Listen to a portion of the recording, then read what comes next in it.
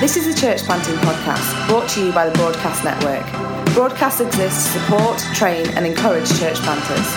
For more information about who we are or about the training that we offer, please visit our website at www.thebroadcastnetwork.org. Hello and welcome to episode 93 of the Broadcast Church Planting Podcast. In this episode, we're bringing you the recording of a session from the Christchurch Manchester School of Leadership, where we welcome Mark Munford from the Salt and Light Churches to talk about how we can develop people. You can find the full notes on everything that Mark says at www.thebroadcastnetwork.org/episode 93. So here is that session with Mark Munford. So we come today as friends. This is Ben. He's a friend most of the time. And we are from, I suppose you'd know possibly another network called Salt and Light. So we've been part of Salt and Light Network I've grown up really with it and in it, and part of that and we're going through morphings and changings, much as New Frontiers has done over the last few years or so. But I've been based in Derby, in the East Midlands actually, for 37 years. Now I'm actually leading the same church that I've moved to in 1980, and I moved from Oxfordshire up to the East Midlands. It wasn't into Derby; it was outside of Derby, a small mining town, which was as absolutely polar opposite to where I came from. I came from the Cotswolds. Came from like lovely Cotswolds to what was a pit mining town when they were still mines before the miners' strike. And if I was going to go to Rwanda or something, I had prepared myself for it. I didn't prepare ourselves quite for the same cultural shock that we had by moving into that area. But anyway, we were there. Obviously, 1980, I was 11 at the time and asked to lead this church. And we were actually catapulted into leadership in those days, crazily, really. It was all a bit sort of sink or swim, and I can only ever really talk about the grace of God, because it certainly wasn't down to our skills, our experience, our abilities, but there's a sense of God's grace in and through. So over those 37 years, we've morphed and changed. Of course, when I say I've been leading the same church, the point is, it's not the same church at all. And so we're based in Derby. That's probably where our main congregation still is. But we gave ourselves a name back then. So moved to this little place called Giltbrook. Okay, so Giltbrook is almost the people even who lived around Giltbrook didn't know that Giltbrook existed. It was sort of like from the traffic lights to the zebra crossings. That was Giltbrook. You didn't even know you'd gone through it. I went to this little church, 20 people, and it was called Giltbrook Christian Fellowship, So around that time we were going like, the name expresses your vision somehow, So I'm going like... So the vision is from the traffic lights to the zebra crossing, we're going to get everybody, saved or something like that. So we're going like, we're young and we're pretentious and we're full of all kinds of stuff. So I wanted to call the church Western Europe Christian Fellowship, you see, because I could always drop the Western after a bit, you see, that's the plan. So that's what I wanted to do. Anyway, we just knew something was in our heart, some little seed somewhere that just said, we're not called to one place. This isn't like a local parish church that we're here. So we actually called ourselves East Midlands Christian Fellowships, feeling like God somehow called us to the East Midlands. And almost immediately, this little church began to have an offshoot into the city of Derby.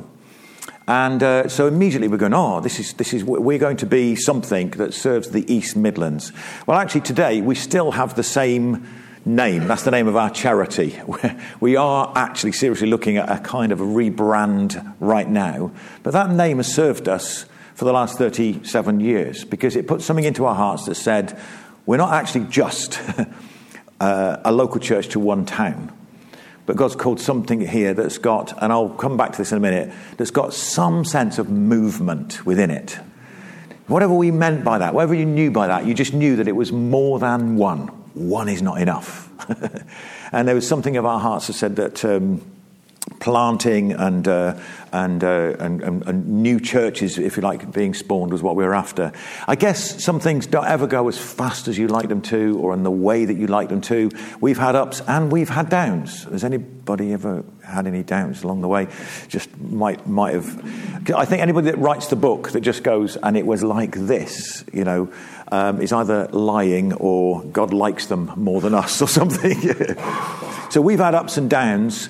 But now we are a larger congregation in Derby, but we've also planted into towns around, and more recently we've felt God saying into cities. So we've planted. Ben and his family moved down to Leicester 5 years ago, 4 years ago, 3 years ago.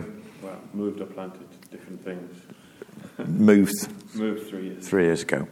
And so we've got, and then Nottingham more recently, and so we make up a kind of today trendy today is a multi-site church, but we're not quite multi-site church. We're kind of a little bit of a group, if you like, of churches, but are very connected together. So that's still where we are. We also then have a number of other churches around the country that we give some sort of oversight to and work with. Again, not geographical, a bit like yourselves. Sort of, we've got some in Devon and some in Ipswich and some in, which isn't very helpful for getting together, but nonetheless. So to have Colin in just recently to speak to Ali, it does feel like this is very similar kind of feel to where we're at this time. And if nothing else, I sometimes stand here and think, I'm speaking to you. I think, you guys probably know as much about the things that I want to say as I do. But actually there's something about mutual encouragement, isn't there? And fresh kind of angles or fresh views on it. Just one other thing about myself, just so you know. 3 children, all married, 10 grandchildren. Can you believe that? What do you mean, yes? 10 grandchildren at the moment.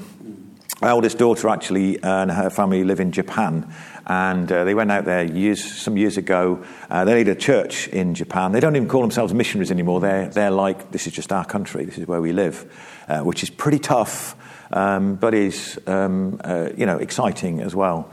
And I've got another daughter who lives in Worcester with her tribe, and a son who's part of a church plant in Leeds. So they're all kind of involved in stuff around and in different parts of the world.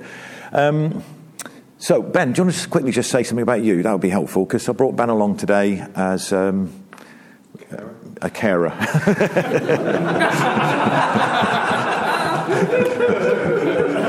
Thank you. Well, obviously we have a culture of honour. That's the first thing I'd say. I've been... Actually, Mark's been great to me over many years. I joined the church in Derby in 1999 my wife and I graduated from university in Leicester, where we're now church planting, leading, moved to Derby, and then Mark and his wife took us under their wings straight away. And since then, we've been on this privilege of this journey into this idea of being involved in something that is bigger than ourselves and war against parochial thinking, which has been a wonderful journey. So we grabbed hold of something of the culture and something of the vision, and have really been spoiled for anything else ever since. So now my wife Esther and I, we have 3 daughters, Molly, Josie and Lily, 12, 10 and 8. It keeps changing, doesn't it? And we're loving being planters in Leicester. We've actually starting to do our own sort of multi-site thing within the bigger thing. So we've planted into Hinckley, and we've got something in Lutterworth as well. And we're trying to work out how to make disciples as we go. So I'd love to learn from you guys, and look forward to chatting with you. Great. Yeah. So I feel like I just want to kind of just talk a bit, if that's okay. Colin said he might interrupt, but I really do like if people want to sort of stop, pause, anything at any point. And if we don't if you don't, I will stop anyway and do a Q&A just to see how far we've got. Is that okay? So the idea really is just to talk a little bit about developing people, which has within it developing leaders. Okay, so if you take the basic assumption, which I would, everybody has got the capacity to lead. The two things become the same thing. In fact, the same thing, the biblical word for it is actually discipleship. That's what it's about. That's what we're talking about. And I think the thing I just want to say right up front is that some things you have to keep learning. You think you've learned them once, but you kind of learn them again. And God reminds you of them again and again. And this one is that our job is to build people, not to build the church. Now, as church leaders, guess what we fall into over and over again? That we think our job is to build the church. Let me just tell you, somebody else has got that job, a bit better than you, okay? So our job is not to build the church. We kind of assume it is. We fall into the trap of going, and because God's made us in his image and some of us are builders by nature and so on, and we know there's an attribute of that, but fundamentally, we are not called to build the church. Here's what I believe. If you build people, the church gets built, okay? If you build people, if that's the emphasis, my goal actually is not to try to build something here, but actually is to look at the people that God's bringing to us and giving to us and say, my job is to build these people.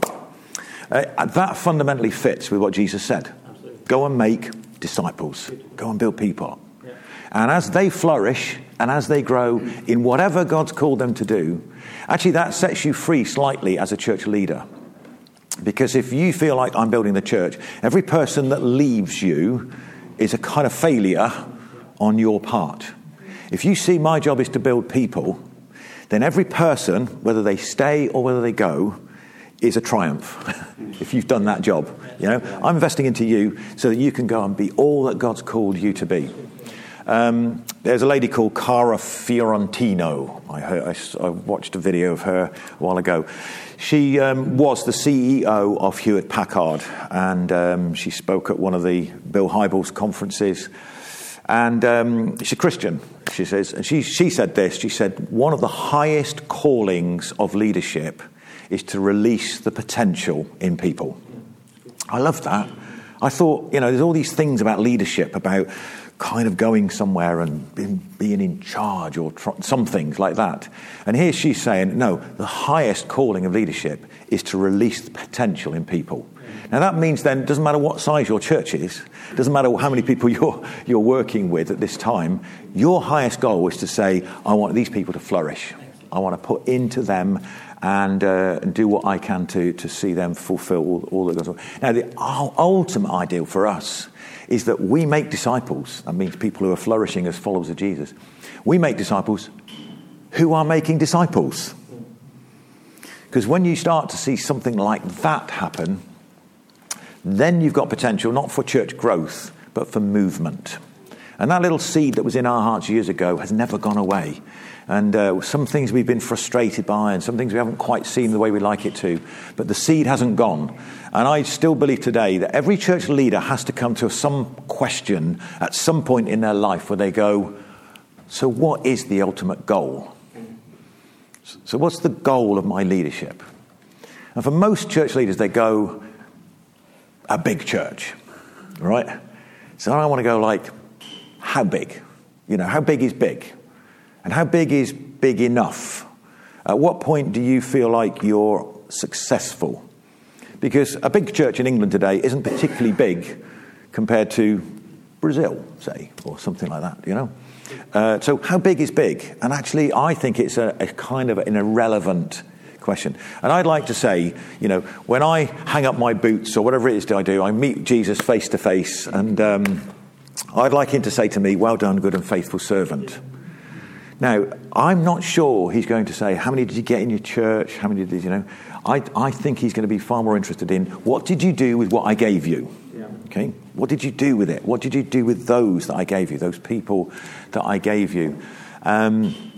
So I would suggest that if I want to step back and want to sort of hand over and that sort of thing, it isn't a certain size that I want to do that to. Or when it gets to 500 or 1,000 or whatever, then I can let go. Actually, if there are signs of movement in it, I'd say that's success.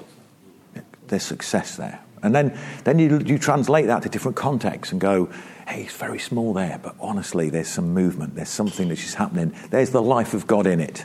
And there's disciples being made and so on and so on. So just the first little bit, just to talk for a moment or two, I think if we want to be in a place where we're developing people, and that means developing leaders, then we want to build a culture that's got development in it all the way through. There's a culture of something where people are being developed. And that inevitably is simply this, that where you've got something which is static, there is far less energy or even reason to develop people. You know, there's far less kind of scope, or there's far less purpose.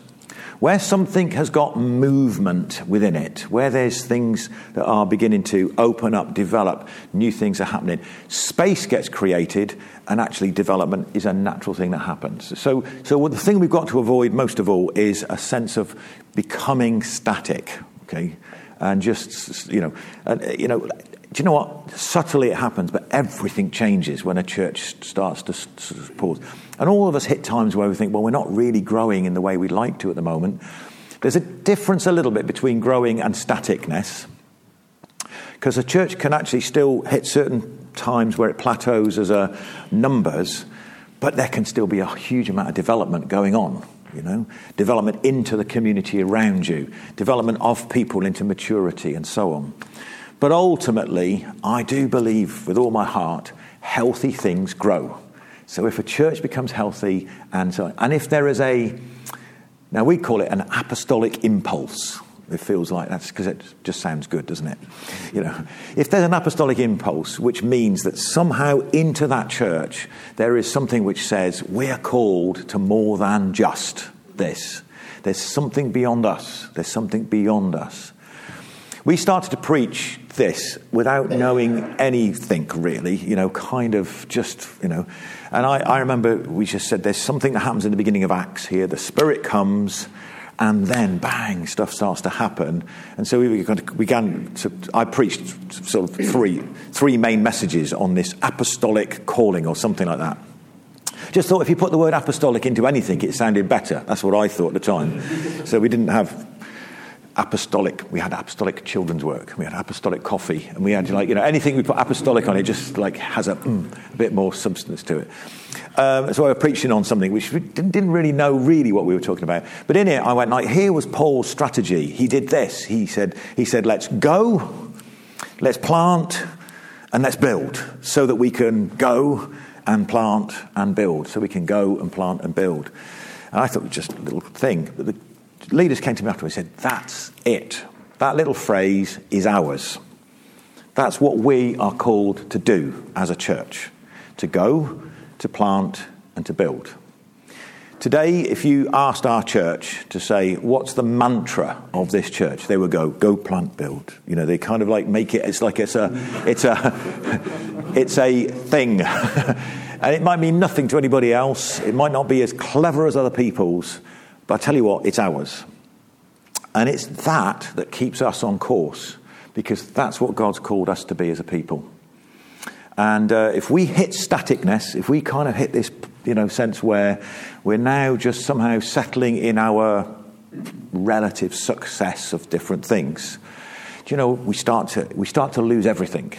And one of the first things that happens is you start losing developing leaders. Because you kind of got leaders, and they're usually quite good leaders. So, there's no space being created in the same way. And so people find their place out in the world a bit more. And then that's wonderful. And so it's a really important part of what I think we're called to do in terms of, But eventually, something starts to settle. And so I think it's our job as leaders to keep a culture of development, of growth and development. Now, if we're not growing, then we kind of need to be asking God and praying and looking for things and looking for intentional ways to keep the momentum. And if you're at all unsure about that, just get Colin Barron to come in and speak to you and speak to your leaders, because he'll always do that. I had just back to just building people for a second. I have these little revelations over the years, and my revelations are always sounded like a little bit simplistic, Other people go, duh, yes, But I was actually sitting in our church when it was really quite small, And when you've got a small church, you always want other people's what they've got. If only I had. If only I had. And I remember sitting there, and one day the Lord just simply said to me, build with the stones you've got. Okay? That's what you've got. It's no good wringing your hands and saying, but they're not very good, or there aren't enough, or I got no musicians amongst them, or it doesn't, whatever it is that you might say, and believe me, I think we've all said that something, if only we just had. God said, build with the stones you've got. So I've got nobody who's really leadership quality. You're going to have to be a leader. You're going to have to be a leader. So, hey, guess what's happening here straight away? People are being developed. They're being developed in a way that they wouldn't be if everything was filled. So I think, take that one. Build with the stones you've got. That's all you've got. Build with them. In fact, if you prove faithful with those, not only does God watch over that and say, you're faithful with small things, but actually you create something that other people are attracted to. Because there is where people get developed, you see. So something happens, I think, in those kind of environments. Now, there is a second revelation that followed on the back of it. Build with the stones you've got and pray for what you don't have. It's legitimate, folks, to pray for what you don't have. It's going like, God, we have no young people. We have no something, whatever. We've got no worship leaders here at all. Well, I'm going, I got to build with the stones I've got, which means it's me on my guitar and my 3 chords, But I'll tell you what, if that is you, like it was me and my 3 chords, it provokes some intense prayer, And you say, I cannot go and make things happen. I can't go and pluck things off trees. But I know that Jesus said, I will build my church. And so I can appeal to him. And he says, come on, let's get labourers for the harvest. We all keep praying for the harvest. Isn't what he says. It doesn't say pray for the harvest, it says pray for labourers for the harvest. It's legitimate, folks. It isn't legitimate to go poaching illegally off anybody else. I wonder if I could give a little bit of permission here, if it's okay. If you have got faith for somebody else that is not actually being developed somewhere else, and you do it properly and through the right channels, I like seeing people move from place to place if it brings them alive. Yeah? Sometimes I say to people in our own church, you are so stuck here. I wish you weren't, but you are. In actual fact, I think you're going backwards by being in our church. God, terrible thing to say. And they say, the different things have happened that cause this, that, and the other. I said, you know what? Every pastor hates for anybody to leave their church. But I think it'd be good if you go. Because if you could go somewhere else and flourish, that's got to be better than dying in our church. Now, you do have to have a bigger heart here. You have to be quite secure in that. But I think it's possible to do that sometimes. And therefore, it makes it possible not to go stealing and nicking from, all those in the way that you shouldn't. But it is possible to say, if you came with us, I could bring this person alive. There's a guy we've been with the last couple of days. I was just thinking of Sam. He, this young lad, was an intern in our church in Derby. Ben was leading him. He probably would go at number 1 as the biggest waster of everything, waster of time, he was just shocking. He probably spent more time drunk than not drunk. This is an intern in our church, right? And our grace for him, guess what, was like about down here. In the end, he just disappears and, lo and behold, he turns up like 5 years later, leading a church that is growing like anything. And he's like passionate for God and he's full on and I'm going, we made him. That's what we're. And the truth is, I'm looking at him. We've been at this gathering just the last few days and he's there as a leader. He would never have made a leader in our church. There was too many things going on that would never have let him actually emerge. I'm afraid to say that, but that's the truth. I don't think he would have made it. He needed to find some space. He needed to find somewhere else where people didn't have a kind of a view on him. He needed to find God in a whole new way, and he found a new environment, and he's flourished. Now today, we still go, it can't be true this is the same guy. He's got a better beard than you, by the way, I just want to say that. But is this how you build? only slightly.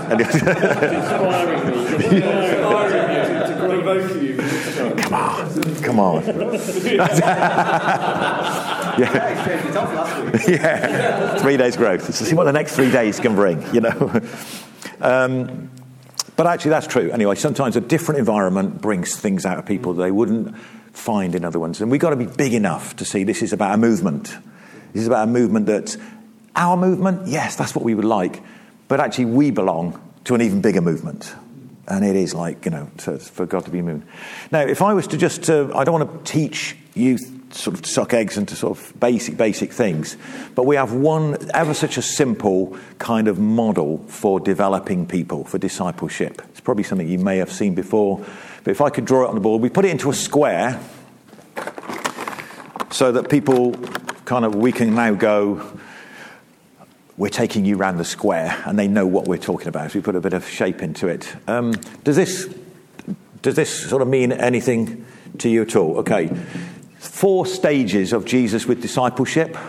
4 stages of how he did discipleship, how he walked with people. And stage 1 was he did it, and they watched. Do you know this? Some of you. Quite important, actually, that's sort of I'll do it anyway, just to sort of make it clear what we're doing. So this is a sort of a phase, if you like, early days of Jesus. He calls his disciples, and the first part of the process was he did it. They just watched. They were just hanging around and just seeing and what it. He turns water into wine. They had no actual part of that whatsoever. But they watched something happening. They watched it being modelled. They watched the way that Jesus did things. So he did it, and they watched. But then you come to a sort of a second phase. It doesn't stay like that. That's the point, really. And that's where he did it, and they helped. So what happens here is that Jesus starts to say, there's a couple of key moments. I think it's the feeding of the 5,000 is one of those key moments where they come to Jesus and say, what are you going to do? And he says, you feed them. Right? Now, actually, Jesus still did the bit. He did the miracle. He took the bread, he broke it, and so on. But this is probably one of the first times that the disciples, went, and the miracle must have started to happen in their hands. It must have happened for them. So it's quite a big difference here, because this is now, he isn't just doing it on his own, but they are helping. They are working with him. He's doing it. Then it actually doesn't stay like that either. Then there's a third stage where now they did it and he helped.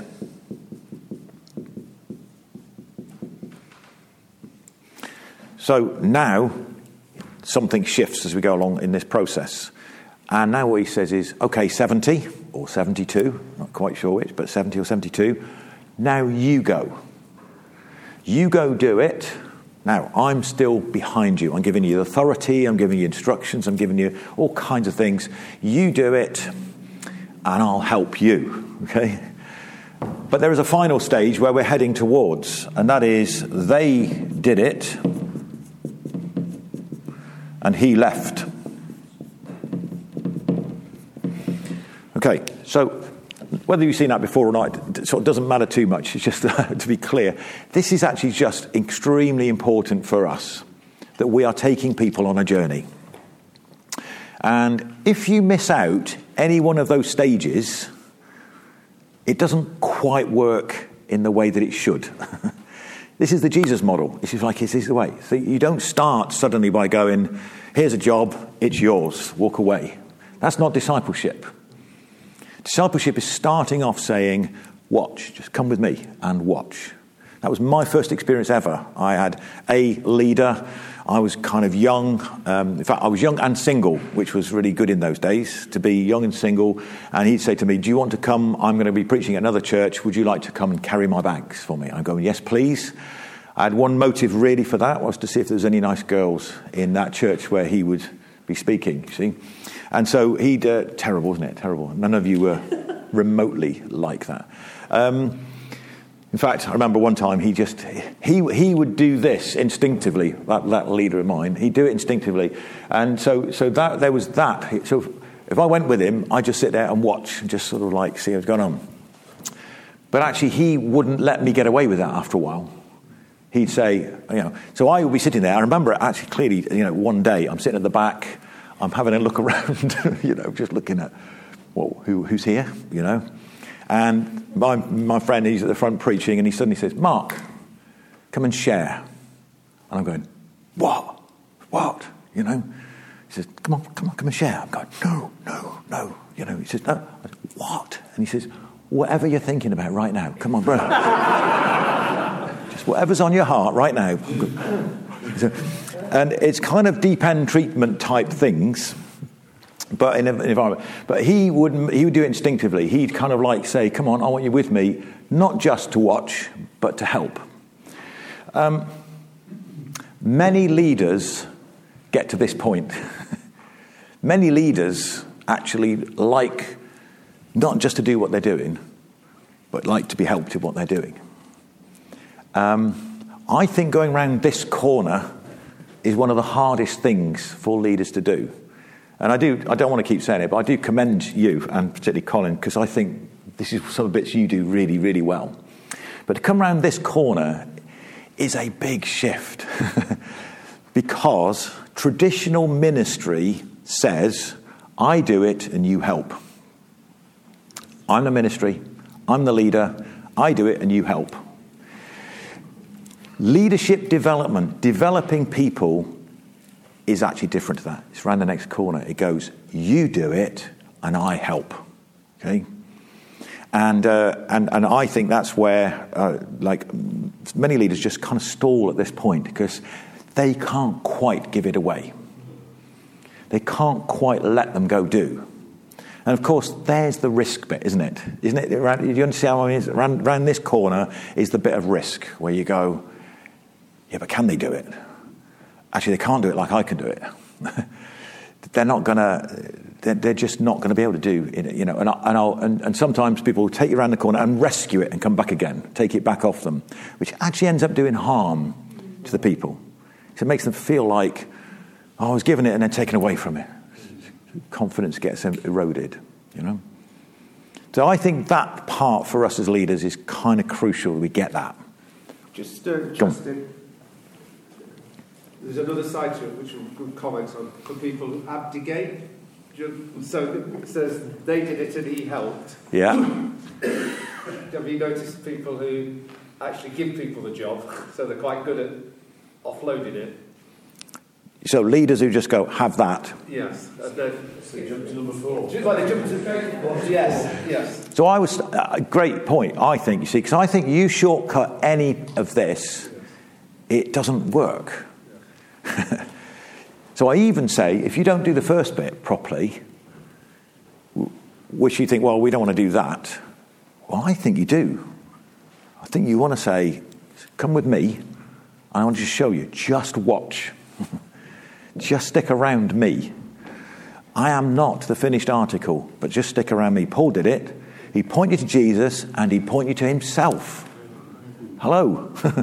You go, hey, follow me, as I'm following him. And I like that particularly because I think there's a bit more I could say on this later, but it's like, follow me in my brokenness and my lack of perfection as I follow Christ. You know what I mean? So there's something there. So I think, yes, there's a possibility, and if you shortcut these things, and it's like, over to you, and it is like, I've just gone to 4. So that is a very, very important part of this, is that we put people into place, but actually we're still there for them. And that delicacy of kind of like being there for but not interfering as much, that's a skill that takes a lifetime to learn, but I think is also different for every single person. Because there are some people who kind of just hit the ground and you go, I hardly need to do anything here. There's others you have to be hugely supportive and so on too. And it matters a lot on their maturity, it matters a lot on their gifting, it matters a lot on the strength of relationship as well. So does that answer that sort of question? I think actually it is a problem if you're like quite task focused, if you're functional as a person. I'm after one thing here, 10 churches in 2 years, okay? Right, off, have one, over you go. You have one over there, have one. And you're not taking them rightly through the process, I would suggest the chances of them succeeding are going to be much lower. There is a saying as well that simply is slower is better as well. For those of us that want to go now, I think actually trusting that your investment into someone might take a bit longer than you'd like, but will pay more dividends in the end. So people say to me, how long does it take to go around the square then? It depends massively on what we are talking about, doesn't it? How long does it take? Well, Jesus took 3 years, full time, with them all the time, with him all of the time, and he's the Messiah. Okay. So, but if you want to model, 3 years would be good. But if this process applied to everything that we're doing about everything, and if it was even for simple tasks, it was like simple things that we're looking to do. And I don't want to keep using examples from in the church, but just say, you're in charge of youth ministry. So say, Ben, I want you to come and lead youth. He says, I don't know anything about youth. That doesn't matter. You're the right person. We want to develop you there. Actually, going round that square could be shorter according to the task. But when we have in our heads that our goal, if you like, is the transferring to somebody else so that they can then do what I used to do, this idea that you're doing yourself out of a job continually, it's kind of a good theory, but it is actually what I think to build a culture of development is something you should be carrying all the time. 4 churches, 4 things that you're doing within churches. If there's not some sense of I shouldn't be doing what others can do, I should be doing what others can't do. Therefore, if I am doing what others could do, I'm wasting my time and I'm blocking others. Okay, I don't know if that came out right, but that's sort of, you got the gist of that. So I should be continually looking at that. How do I say I actually should not be? I should be aiming for in X years' time, I'm not even doing this. Somebody else is doing it. And they're never going to be quite right. They're never going to be quite the same as you. But that was exactly the case. They could never be Jesus, could they? In fact, would you give them? It's like, you look at this bunch and you go, really, really, the future of the bride of Christ given to these guys. He didn't even appoint a leader amongst them. It was just like, we get so hung up on succession at the moment. Who's going to be the successor? Because churches like ours, many of them, all across the country, networks, streams, all of it, all born in the charismatic movement, young leaders catapulted in, they're all coming to this age now where they're either retiring, falling over, dying, or something, you know what I mean? And it's like, succession. And it's like, who's the next one? There isn't a next one. There isn't one. Often there isn't a one. And sometimes there is. But I think that's a kind of a thing that where every one of us should be looking at what we're doing and saying, I need to be taking somebody around the square. If I haven't been doing it for now, I should be doing it now. Maybe we should do, for those of us who have been like number one senior leader for a long time, maybe we should take a few people with us round the square. So you're not actually saying you're the one, But let's just see what God does in this process. Let's see what God anoints as we go through. I've lost track of time anyway, but shall I just pause for a minute? Is that all right to do that? Did you want to add anything in? You could. I could. Is there any questions so far, or anything that anybody would like to say? Yes? So on that bit at the bottom, so the they did a pre-held stage, what's the kind of, I think the word authority might come into it a little bit, but how much shaping should the one who's helping give at that stage? What would it look like to do that? Okay. Could you do some of that? Yeah, good. That's a good question.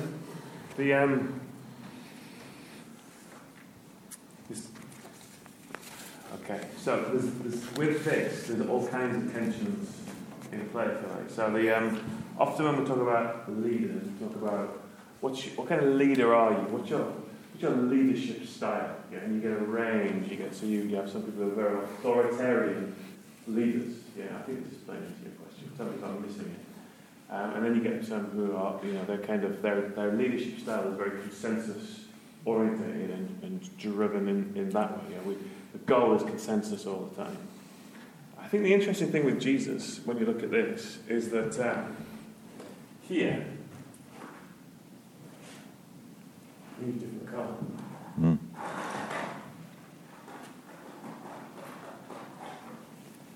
Jesus here is very directive.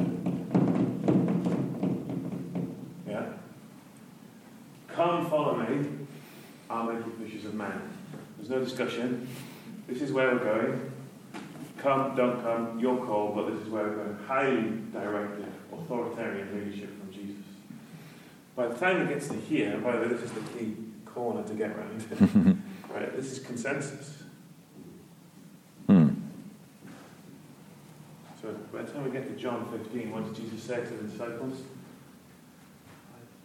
I no longer call you servants, but friends. Yeah. So he's equipped them and inputted in them to such a point to whereby now he's opening up the floor to them now. He's not interested at all in what they think at the beginning. Why would he? They know nothing. Yeah? So this is what we're doing, this is where we're going.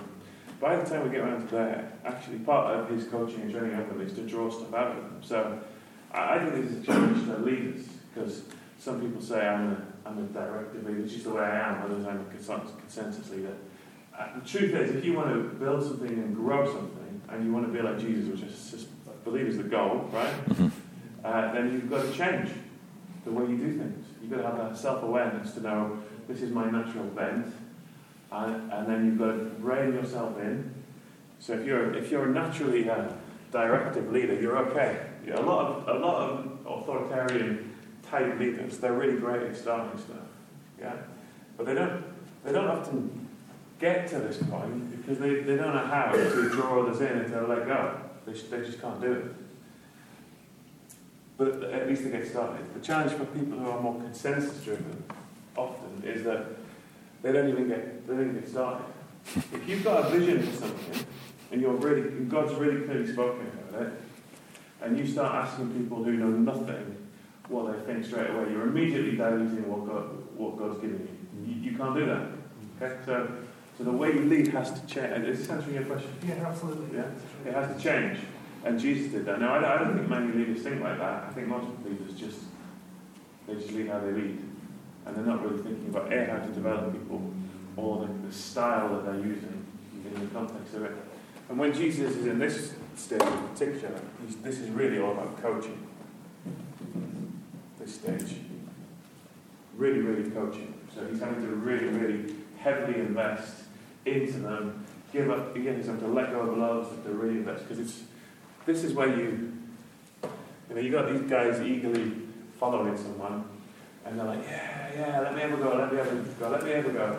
It's only when you let them have a go that they go, I have no idea what I'm doing now, and I realise how many things do. And so you have to get alongside them really close. Yeah. So again, there's a shift going on. So I think something about that then. Just keep on that a little bit, because I I know it, but I've never heard it quite like that. That actually you've got to shift to different leadership styles. Yeah. You can't actually say, this is me. And that's it. That's it. Yeah. And I wonder if actually how many... We wouldn't quite say it like that. Yeah. We should. Do you want to say? You're not developing people otherwise, are you? You're not actually drawing them in. And I mean, if I was going to keep going, I'd say one of the key things here is invitation and challenge. So this is why I say there's tensions, because authoritarian or consensus, I appreciate there's more leadership styles. I'm just making a point with extremes. If I was to, my guess would be, if I was to say in this room, how do you handle situations of conflict? People, are you strongly relational and invitational in your approach to things, or are you kind of really very direct and challenging? There'd probably be a 70-30 split. Most people would be lean towards the relational thing. Don't really like the challenge. Yeah. Let's ask a question. Go on in. Okay. Yeah. Hands up if you think that you are directional. Challenge. So go with challenge. Prefer invitation or challenge? I'm sure you mean by in relation to what? So Very challenging that was. If you wanted to challenge something that's going on in someone's life. Are you really just looking for everyone to get along well, or do you actually like to stir stuff up a lot? Yes. Okay. Stir up. Who would like to stir stuff up? I just think it's interesting just to see. Go 300. Stirrers, come on. And then relational. That's me, you see. There you go. So that's about 70-30. It's in that ballpark, isn't it? Yeah. So I think this is where I felt like the Lord was set. I had a sense just as we were coming yesterday that there was something prophetic for you guys around this idea of invitation and challenge. Because it's something that needs to be brought into balance, if you like. We would have to get... Isn't part of the challenge of going from 2 to 3 that somewhere along 2, you're also telling people how you want it done? Yes. Whereas when you get to 3, it's not completely consensus, is it? But you're saying the object is to get everyone welcome, or the object is to reach out. But you don't necessarily... You're giving more freedom to how it gets done, so people do it the way you don't want it done. Well, the point is the culture's... The point is, by here the culture's set. Yeah, so people have got a say into it. But not the methodology, it's slightly different. So there you go. That's what I think. I think what discipleship is about was about just what you said there, that the DNA, the core things, the thing that actually is like, this is what makes you a disciple, this is what makes you one of our families, this is what makes us, is actually set here and here. By here, it is an empowering, but it is entrusted because I can trust you. Someone might do it differently, but they've got the same values. Methodology almost inevitably will change. And that's the challenge. Exactly. Fairly rigid in your... Exactly. And have to turn your way. So my point with this is that this is really where the hard yards happen a lot of the time. People get drawn in. And, there's phrases out there, you can't take a 10-ton truck over a 5-ton bridge. But if you don't like to embrace conflict, then you've got to learn to do challenge. And if you're so brutal with everything, then you're going to kill everyone and you're not going to get anywhere. Yeah? So Jesus did it beautifully and modeled it all the time. I think it's Luke 16, you see it best. He asked the disciples, who do you say that I am? And there's this beautiful moment with Peter. We all know it well. And Jesus just loves on him. And I love you, Peter. You are my rock, and on this rock I will fill my church. It's quite challenging, but it's highly invitational, very warm. It's a beautiful moment. A few verses later, get behind me, Satan. Yeah. Now, how many of you said that to people in your it's a tricky one, isn't it? But Jesus was not afraid to do invitation and challenge all the time. So not only do we have people who like to be directive or consensus, but then we have some that love to be very invitational, some that love challenge. And guess what? These kind of link up a little bit. But if you can't calibrate that well, then you don't actually do the real hard jobs of developing. And I had a prophetic sense that God just wanted to throw that out to some of you guys today to say, but perhaps for a lot of you, that's where you're a bit stuck. And I think the Lord, my encouragement, the thing that I've really learned on in this is to learn to live in a place of almost constant low-level conflict and challenge with everybody all the time. Because what it does is it builds trust. It means that you're dealing with marbles rather than hitting mountains that then you can't get over. And in the end, you don't have much conflict at all. I do want to actually pause here because I think Ben's absolutely right, and it sounded like didn't quite land totally, but I am a non-confrontational person, right?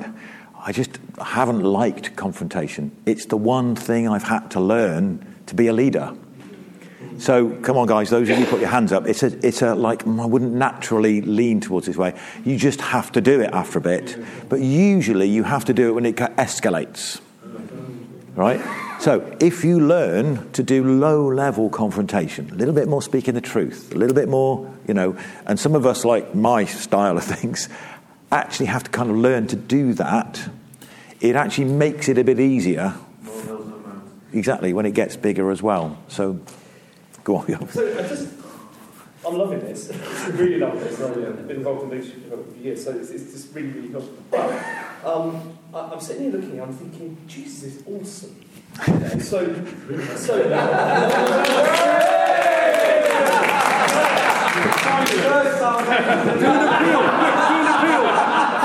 Open the baptistry. You want to come and kneel at the front now?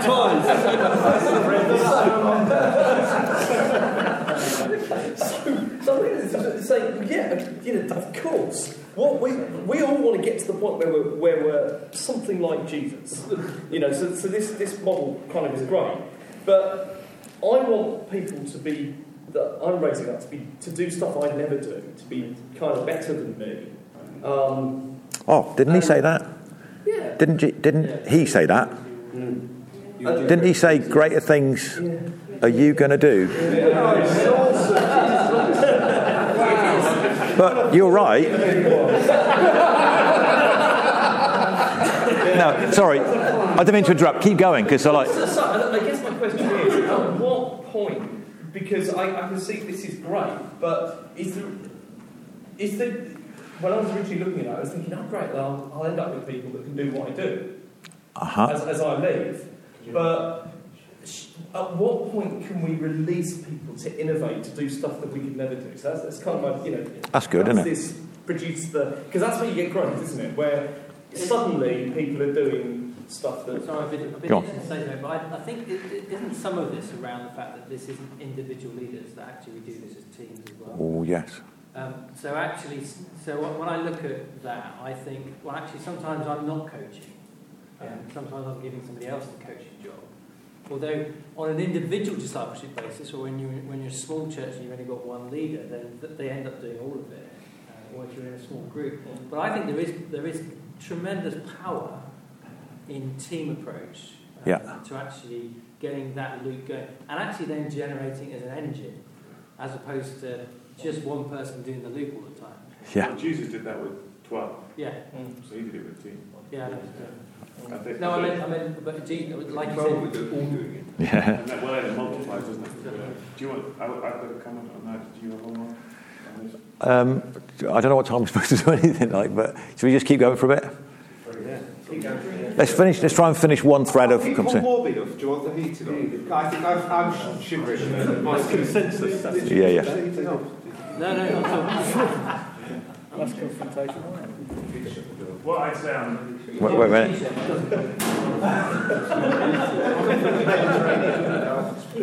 What I'd say on that is we want people to innovate, yeah. But so we would talk about.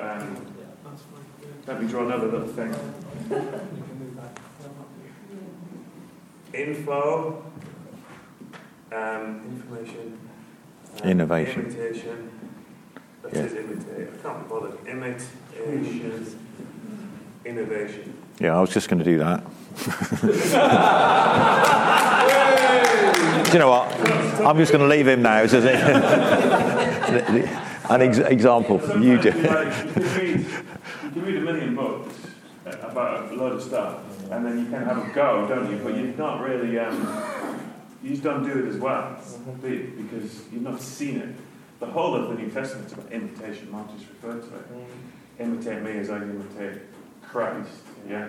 So there's something about, I think there's a humility required in submitting to being taken around this by somebody else, so that you learn to imitate. And when you can do it well, then that qualifies you to innovate and take it beyond. But if you haven't learned to imitate in the first place, then you probably are not going to innovate very well. So that was exactly what I was going to say. I think if there is a process that I think Jesus models, but it's actually there right through Scripture, over and over again, actually, Moses, Joshua, etc., it is that instead of just going straight from, okay, here I am, this is what we do, now you go and have a go and do what you like. There is something of coming through this. Now, we don't quite like the imitation idea, because we're British and all that, But nonetheless, it's actually profoundly important for the discipleship process. No, actually, I want you to come with me, imitate me. Start to get the absolute... Now, what are they imitating? They're not imitating my habits or my kind of foibles and so on. Imitate my way of life. Imitate my faith, the journey that I'm on. Imitate that. Imitate even the fact that I'm actually not a complete, finished person or leader. Imitate that. Now then, as you begin to get hold of all those things, you are absolutely free now to innovate. In fact, it should be the goal. The goal of multiplication of discipleship is not just continuing the line; it's multiplication. It always was. It was like, you start with one, and it was always intended it becomes multitudes. So that seed of something that's going from one thing to has to be with us all the time. But the idea is that you don't just go and have a go. In your lack of knowledge, lack of being discipled, and so on, it's unfair on you, and it's unfair on the world out there, because you're actually you're dangerous, Whereas if what you've caught, and I want to do this in the next one, but might jump ahead. If what you've caught is servant leadership, see, that's what happens when you shortcut. And you go from directive, I know how to do this, I just watch him. He's always directive, bang, I'm going straight over here, You miss the process of saying, no, I want you to understand how and why and what I'm about. And then off you go. And honestly, go do it your way. I mean, I actually love the whole idea of that. It's like it's got multiplication in every way. It's got multiplication of styles and directions and things. Certainly generationally, that's what's got to happen. My generation serves the purpose of God in my generation. The next generation must serve the purpose of God there. Now, what do I want them to have? I don't want them to have Graham Kendrick songs, and you must do it like that. I had a tambourine when we started off. I still happen to believe that true anointing comes into a meeting when tambourines are allowed back in, This generation, they frisk me at the door, so that they kind of have a metal detector, so that I can't, because so you kind of go, okay, but what I want them to be is worshippers, right? I want to have a heart of worship. Yeah. So styles and things, they must change. We're crazy, we're just become irrelevant if we don't change. But what I want them to do is and that's why discipleship gets a bit it gets complicated in one sense, because if we try to disciple them into too much detail, it begins to be cultish. It's not just be a servant leader, but be a servant leader and you have to do this and you can't wear that and you just do that and you mustn't go there. That is legalism to the next generation. See? So I want to strip it back. I want to go, what are the 3 or 4 things I want them to get? Can I just make I was with a seminar with Nicky Gumbel years ago, and he nailed this in a different way, which I think is helpful. He said to everybody, do Alpha like we do it. He said, literally, we know what we're doing, just follow everything that we do. He said, everybody keeps coming to me and says, we can't do 6, we've got 10, we've got to do 6, we can't do the weekend away. You know what I mean? He said, I just want to say, if you do it our way, you'll get what we're trying to do. Then do it your way. That's it. That's it. That's exactly. That's it. I think personally we're scared of actually saying, preach this long, do this, worship, lead this way. You know what I mean? We're not actually. We're not. We're scared. It's because we lean towards invitation or challenge. Okay. Yeah. So, okay, it's just another angle on the same. But that's a very good point, and I think I understood that because Nicky Gumbel has the same conversation. And other people who run certain things, they go, if you don't do it the way we tell you to, you're actually adulterating it before you've got it. So, and then you kind of lose the heart of what it's about. So I understand that, and I do think that is part of that triangle thing of, no, do it this way. Then if you must innovate, and then, even then there's sort of certain parameters that you want to put around it. But I would want to do the same with discipleship. I want to go actually there are some parameters, folks. You are not a Christian if you don't behave like this. That isn't a follower of Jesus. So you must do this, whatever your generation, whatever your culture, whatever your style, whatever your personality profile, you must. So I go to people say, I'm not much of a worshipper. No. There's not even there's no room for that. So to say you don't like singing is one thing. You stand there with your hands in your pockets, that's another, But to say I don't do worship, See, I'm saying that's not, So I can be quite directive, if you like, now about absolute core things and hope that they understand them. And then you allow the innovation to take place as a result, So... Just quickly, I'm not sure that you need to do all the trials, because good leaders should recognise innovation, would be my take. So that when you're relating with people, you recognise if something they might bring something from God, and you can say, that you catch it in your spirit straight away, and you recognise that's an innovation, something you hadn't thought about. This person may be a new Christian. They don't have to go years from information to imitation to innovation. Good leaders should recognise that young Christians can innovate and catch something which we haven't seen. I think push back on that. Yeah. Go on in. Well, I would push it back. I guess it depends on the context. I think we're talking here about training people into things. So, just to give you... so I've taken it from a different... It's a slightly different thing, yeah. So, very quick example, we went on a training thing with a number of big churches a few years back, and there was an appeal made to us at the very start of it, effectively to learn to imitate before you innovate. Big churches led by big characters, first 3-day session, lots of information and an appeal. Don't just go and do what we've said, because you'll fail. Yeah.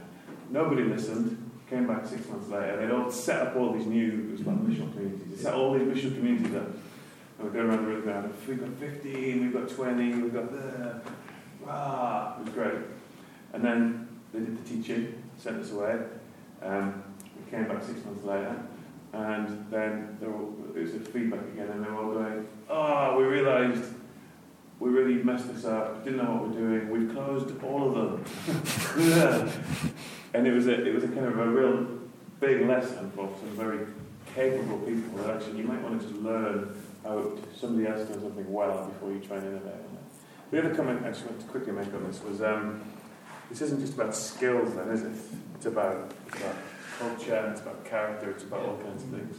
An example being, and I've seen this a few times, you may have a church that needs a leader, and you come across someone who's led churches for 30, 40 years or whatever, that's a long time, isn't it? But clearly a capable leader. So you say, well, we don't need to take them around the square because they're a capable leader, we can just put them in to lead this church. They might have some skills, but what they haven't necessarily got is culture and DNA. Yeah? And so they kill the church. So there's something about actually, in any context you come into, being willing to submit yourself to learn afresh about the context you find yourself in, not just to go, I've got the skills to do that. There you go. I'm really glad you just said that, because I thought there was a stage just before one, because the call to making disciples of all nations. Uh-huh. And so all nations means so many different contexts, languages, cultures and things. So the observation first, the willingness to learn first before being directed. The reason I wanted to come back is not to push down, because I think there is two sides to that, isn't there? Because I think people who can innovate sometimes you can get a bit nervous about wanting to disciple that because it's outside of your knowledge, and I think that sometimes people are left undiscipled. Because, do two things: they're either slapped down because the person doesn't understand, or it's over kind of it's beyond what I can do. Mm-hmm. Therefore, I have not got any right to take you under my wing. So I just that's why I just was interested to keep going, because it's a great comment actually, because I really think that, so many people who can innovate get pushed down. Yeah. But on the other hand, if we don't actually help them to be servant leaders, well, they might not be leaders at all. Yeah. But you can. I love what you're saying about the fact that we can learn from them and listen to them, and they've got ability to be creative. As Ben says, I think it's slightly different to honouring that in a person, which is actually valuing them from day one, to saying, actually, there's a bit of a process for something that's going on here. And you could, it's such a simple model, it's going to be a little bit, oversimplified in some way. But you could say that for taking someone around the square for skills, and that's a kind of almost like an apprenticeship, a kind of a, whatever. But actually, God is far more interested in your heart and character. So when I talk about this, I'm most interested in what kind of a person are you going to be. And ultimately, leadership is, I can take you round for leadership development. I can do all the things. But at the heart of leadership still is not roles and functions and skills. It's actually the kind of person that you are. And so just to throw another one, just to sort of, is I think the purest form of discipleship is parenting. Okay? So that's why this thing about why do we behave differently there to there to there? You've got to adapt, because if you took this as parenting and you said, like my 3-year-old, I am very directive with, no, you don't, etc. You know that. If you keep behaving like that to an 18-year-old, you crush them, you lose them, or you make them totally dependent on you. All of them are wrong. I see lots of them today, by the way, still. That's still what parents still do. I see far too much codependency and all that stuff going on. So if you stay behaving with the thing is, the whole point of parenting, which we kind of just know that we know, is that you treat certain people there, at that stage there, like that. But you must start to talk a little bit differently and treat them a bit differently. Then you must start to say, there's jobs to do in the house. What am I doing there? Not just getting jobs done, putting some DNA into you, training your character. And then you're saying, actually, this is yours. This is your something or other, and you need to own it and so on. So that when we reach the goal of 18, you've got no choice but to sort of let go. Now, see, the whole point about this is, which I love this bit, is that it says, and then he left. But his final parting words are, and by the way, I'm going to be with you always. So I say to my kids, 18, that's it. Get out. Wish they would, at first. And I said, and we're always going to be here. It doesn't stop the relationship. It just changes it. But if ever you cause any relationship to just become static, to stop at that point, it'll go wrong, So I have to learn with some people to be a bit more directive early on in it, But you just know that that's got to change. So that's a longer process. I am convinced that that's what parenting is, essentially what discipleship is. To train up a child in the way they should go. So that off you go. Innovate. Go be who you are. Don't be who I am, but be who you are. But get these things into your life so that you can flourish into who you are. Sorry, there's another question, isn't it? Yeah, really interesting. Obviously stirred the room. I'm just asking though, if you feel that there are people around you where this process has not taken place, and yet somehow they're freed, and the impact can be maybe not as well as it could be. Have you got any suggestions of how you can address that? I think that's a good question. So Ben is going to answer that one while I think. For example, do you mean you release someone to lead something and you realise they haven't been trained properly or something like that? But love this. Really good stuff. But I'm just thinking that we're not all starting today, first day in. There's lots of people, and many years in here, working with different people around us and all stuff like that. And yet, with some people, they're actually released into your team somehow, whether it's because you didn't know this stuff, whatever reason. Yeah. I'm just asking, is there any advice that you could give us to re-engage at this level? Is that possible? Yeah, good. To re-engage at this level, maybe, or something. I would think there's loads of people in our churches that actually we know are independent because they've basically not, and they're doing stuff that is marginally okay, but we don't know what to do. So you want to assist or want to help them? Well, my response to that is, I don't know where I landed it before, but I have a sense coming in today, prophetically, and I'm not primarily a prophet, by the way, that is an issue for, but you don't need to be a genius to work it out, it's an issue everywhere in some instances. But I sense it was a particular issue for this room today, that there might be a revelation and a bit of a light bulb around something like that. And I think the answer is that's hard, but it comes back to this invitation and challenge. And so if there's situations where you know as a leader that you're somehow overseeing or looking at something and it's not quite right, are you prepared and equipped to actually do the challenge that's required? And are you prepared and equipped to do that relationally and well? So there's a whole other tool that we could talk about. You might be familiar with the 5 dysfunctions of a team. Patrick Lencioni, I don't know if you're familiar with that, which is about, maybe we should do that later or something. You've got 2 choices: you leave it and you just let it not be very good, or you challenge it and you challenge it well. So the question is, are you willing to challenge it, and are you equipped to challenge it well? Thank you for listening. We hope you enjoyed this episode, and just a reminder, you can find the full notes on everything that Mark said at www.thebroadcastnetwork.org/episode 93. See you next time.